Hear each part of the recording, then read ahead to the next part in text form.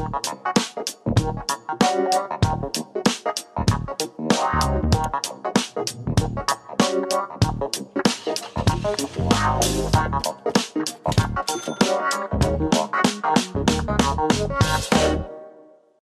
everyone, welcome back to the Point of Sale podcast, the show where we talk about great retailers, the supply chains that move them, and the data they use to make decisions. Today I have a very special guest that is Sucharita Kodali, a retail analyst from market research firm Forrester Research. Sucharita, thanks for taking the time out of your day. Yeah, thanks for having me, Andrew. Right. So I've been having this discussion with a couple of people in the office and kind of that the battle between e-commerce and brick and mortar is now over. E-commerce has kind of won that battle and it's transformed into now omnichannel versus e-commerce. People no longer have the option to just have brick and mortar. Do you agree with that statement? Yeah, I think that there is, you can't, or it's very difficult, I should say, to be single channel only and only be focused on the physical store. Most services and businesses now have to have some kind of a connection to their digital touch points and how they are scheduling things or how they're, kind of having access to what may be in a store or a warehouse. So all of that is absolutely integral to being successful now. And these are efforts that started like well over, almost 2 decades ago. And I think a lot of companies were just slow to adopt it. And the pandemic, I think, was sort of the final kick in the pants for anybody who was a little bit of a late mover in the space to actually embrace digital. So before we get into some of those retailers that are putting forth some really, great omni-channel offerings, let's talk about some of those that haven't bit the e-commerce bullet yet. So we see a lot of the off-pricers and discounters that remain against e-commerce. Do you think that can last much longer? Well, that's why I was somewhat, cautious in the way that I said it. I think that there are certain exceptions that have to apply. The discounters and the off-price retailers have really, really unique businesses, and they get a lot of one-off pieces of merchandise that are actually quite difficult to sell or identify digitally, and often the economics don't even make sense. Now, does that mean that they shouldn't have any type of a digital presence? Of course not. When you look at sectors like the flash sale market or the daily deal market, those are very well suited to the discount world, but those are essentially new businesses. So if a TJ Maxx, kind of where it makes sense for it to sell online would be if it were sourcing merchandise very specifically for the e-commerce channel, which in many cases I believe it is actually doing.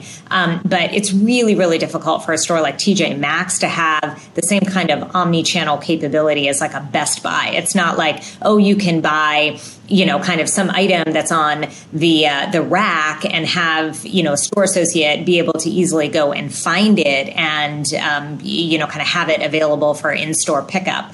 The technologies that would be required to get to that level would be essentially RFID at the item level for every piece of manufactured merchandise, really. And to have an ecosystem of providers that all, kind of can read that RFID tag. So if you can get there, and maybe, in 20 years we will, then yes, then it makes sense. And they should be able to do what Best Buy does. But until we're there, and we are nowhere near that now, we are where we are.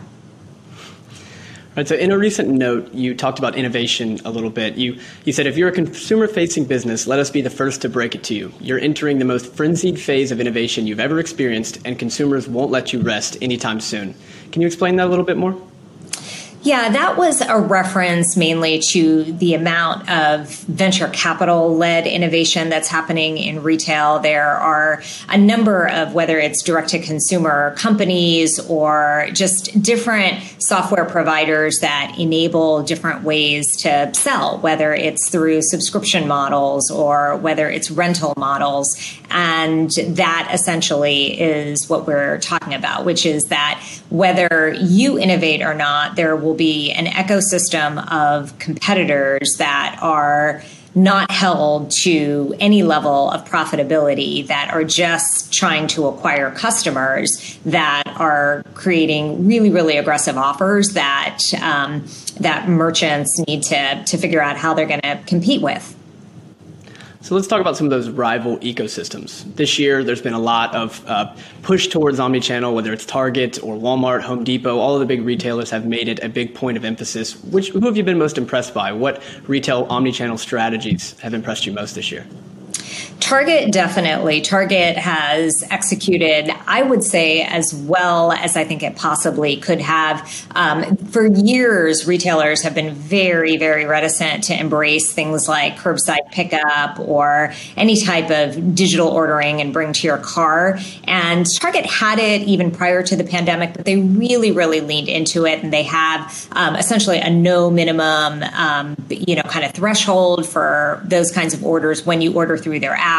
And that, I think, has really led to a significant market share gain in e-commerce that they wouldn't have gained if they weren't as aggressive. I think Best Buy has done similar things. They've managed to execute things like scheduling visits to stores. They've been really good with especially inventory visibility across channels for years, and rethinking what is the purpose of the store, how much of the store makes sense to be a sales floor versus essentially a local fulfillment center. So they've been really, really interesting in that regard.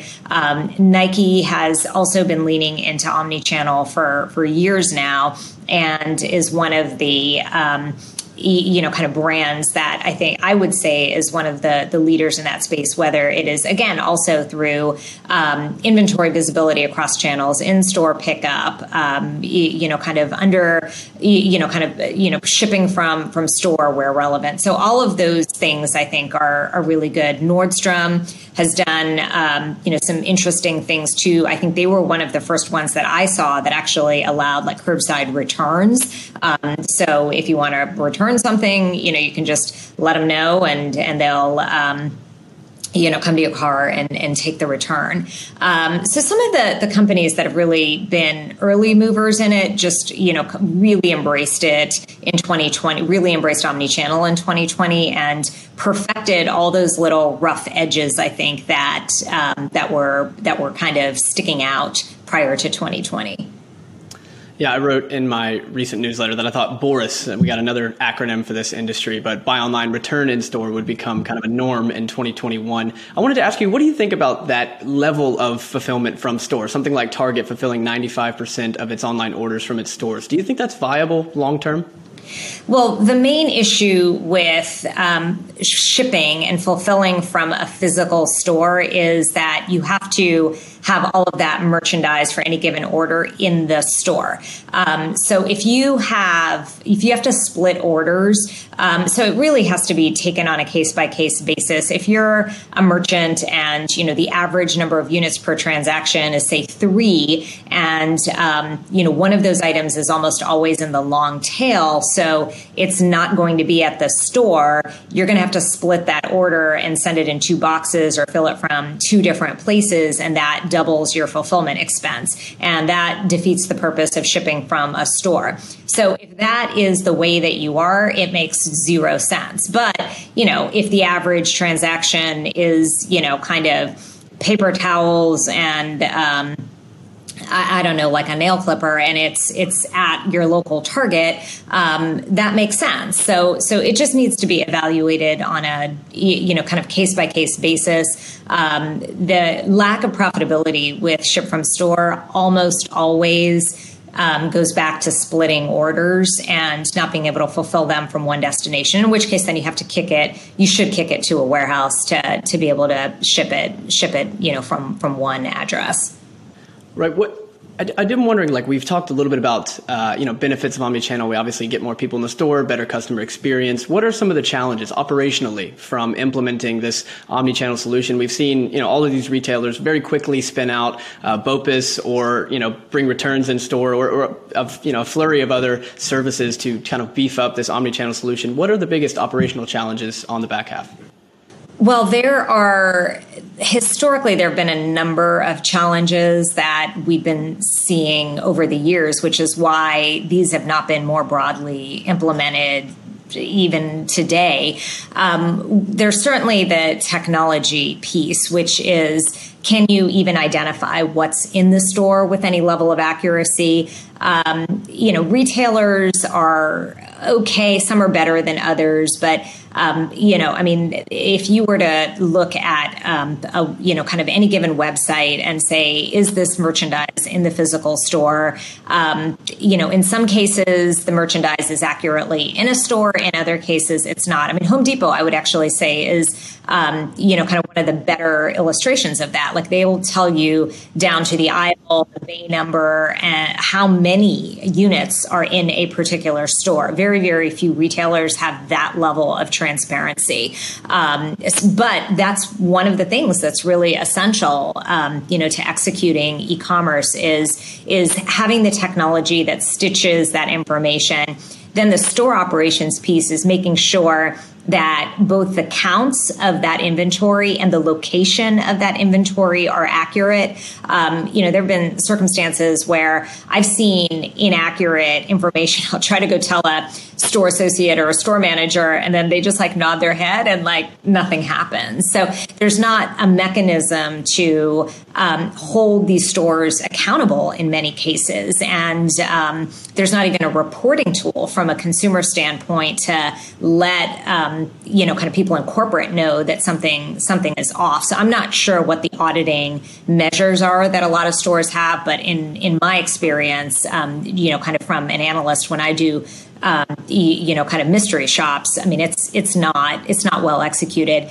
And then the last obstacle is often at corporate, where you may just have kind of people in corporate who, whether it is, a merchandiser or whether it's a marketer that, just doesn't feel like it is in the best interest of the store to be managing things, or the change management is too complex, or how are you going to account for the revenue in the physical store if it's an e-commerce order? And that's resulted in essentially a lot of shadow P&Ls so that stores can get credit for everything. But there are so many reasons that it hasn't happened that have often been just, kind of retailers getting in their own way. And the catalyst really was the pandemic, because these people finally didn't have a choice, and people didn't want to go into their physical stores. And if you are faced with that,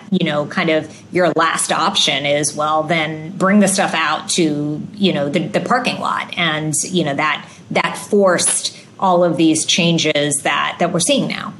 So what you're speaking to, a young, change-desiring person in a industry that is known for being stuck in its ways, in the freight industry. So you are speaking my language here. I completely understand retailers not wanting to kind of take the leap and make the next step. So let's get one last question for you. And this is kind of about just the penetration of e-commerce. A lot has been made about the growth in e-commerce of the last year. Depending on who you ask, it's 2 years acceleration, it's 5 years acceleration. Some even say 10. Do you think that it's permanent? Do you think that this acceleration is here to stay? And, with that said, can e-commerce grow nominally year over year, given the possibility for, a generational release of pent-up demand for services in the back half of the year? Well, we certainly don't think it's 10 years of a leap forward. It's probably a year or two of a leap forward. But for the most part, especially in the United States, the issue is that we have ubiquitous stores, and it's quite easy to shop in physical stores. And a significant portion of people, even now, as the pandemic continues to rage, are still shopping in physical stores. So I think that and the number one reason that people who don't buy online don't purchase online is they do want to touch and feel their merchandise. So that's not going to go away. And, kind of as the pandemic subsides, that behavior is going to absolutely head back to the stores that are left still standing. So our estimates are that overall, E-commerce penetration is now in the high teens, low 20s. And that was every year for the last several years, it had been growing a percentage point, or kind of if it was 18% penetration last year, it would have been 19% this year. I think we leapfrogged to like maybe 21%. And it's going to vary a little bit from category to category. But the truth is that the people who said, "Oh, we're going to leapfrog 10 years," I mean, they were extrapolating data from April, where the stay-at-home orders were and stores were physically not even open, and saying, "Oh, this is going to be permanent." And the truth is that there are still a lot of problems and challenges that e-commerce has.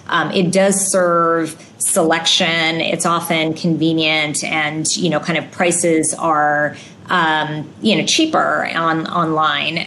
But the challenges to e-commerce are that you do have to wait for your order. You can't inspect the quality of the product that you're purchasing ahead of time. And, you may just be more comfortable, and it may just be easier for you to just get whatever you're trying to get at a local store. And that especially applies in categories like grocery, where, kind of even through the pandemic, it's the vast majority of groceries in the United States are still purchased in physical stores. Yeah, I think it's something about 91% are still purchased in stores. I like that saying you said, that you think people were going to rush back to the stores that are still standing, because that's, the big point here is that all of these bigger retailers are just gaining market share as their competition dies off and doesn't make it. I said that was the last question, but I do have one last one for you, and that is on the challenges of e-commerce. You talk about how, there's a lot of problem with size and fit and being able to touch and feel and know the product before you get it.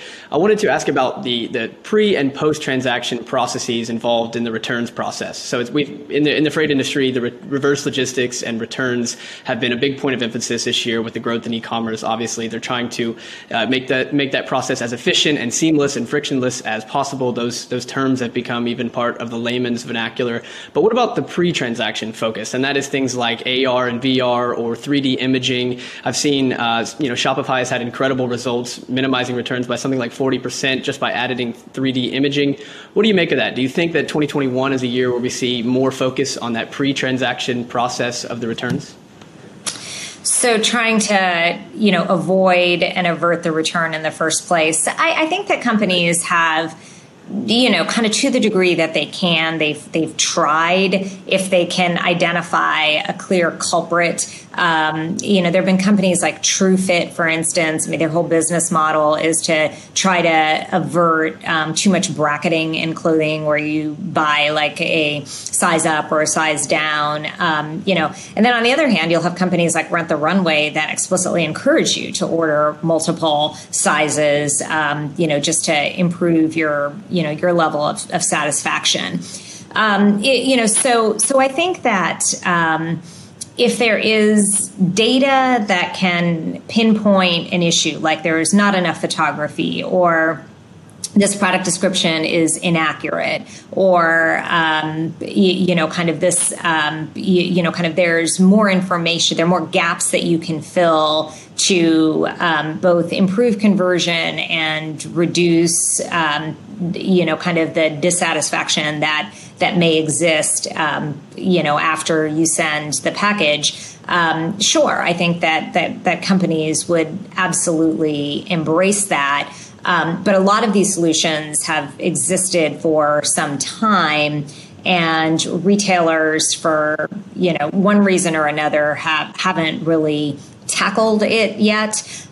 One really easy solution, which companies, some companies have been doing this for years. Amazon actually does this in some of its warehouses, but not everybody does, which is, kind of photograph the creative in the warehouse, because in fashion, which is one of the categories with highest return rates, they will often photograph samples. And when you photograph the sample, the time between the sample and final production may change the final product. I mean, maybe they didn't get access to the particular fabric, or they, kind of decided to change a button or a zipper. And as a result, the product is actually not what was rendered in the original picture at all. And, so speeding that production cycle and making it more nimble is absolutely something that companies should be looking to do. Amazon actually does a lot of photography in its warehouse, like once the shipment, is there.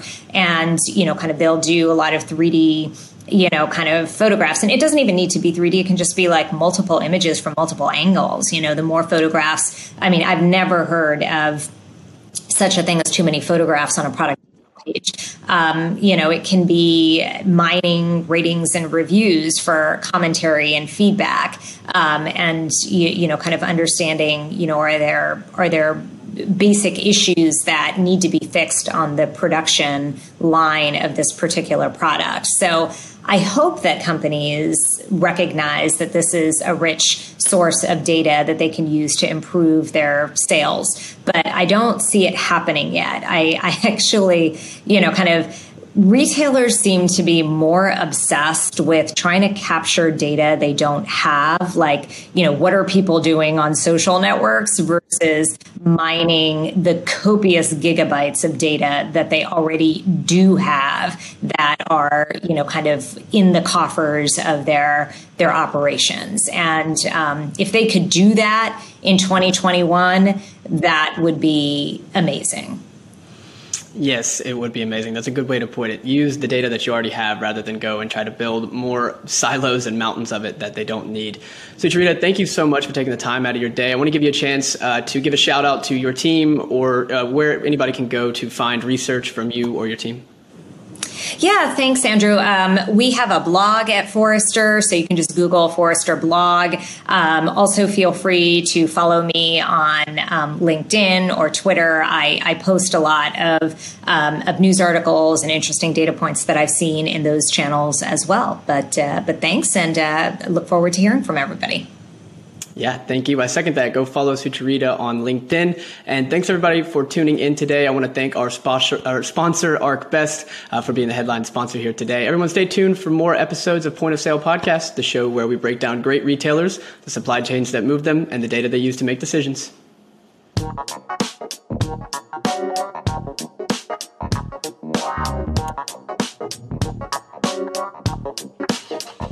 Wow.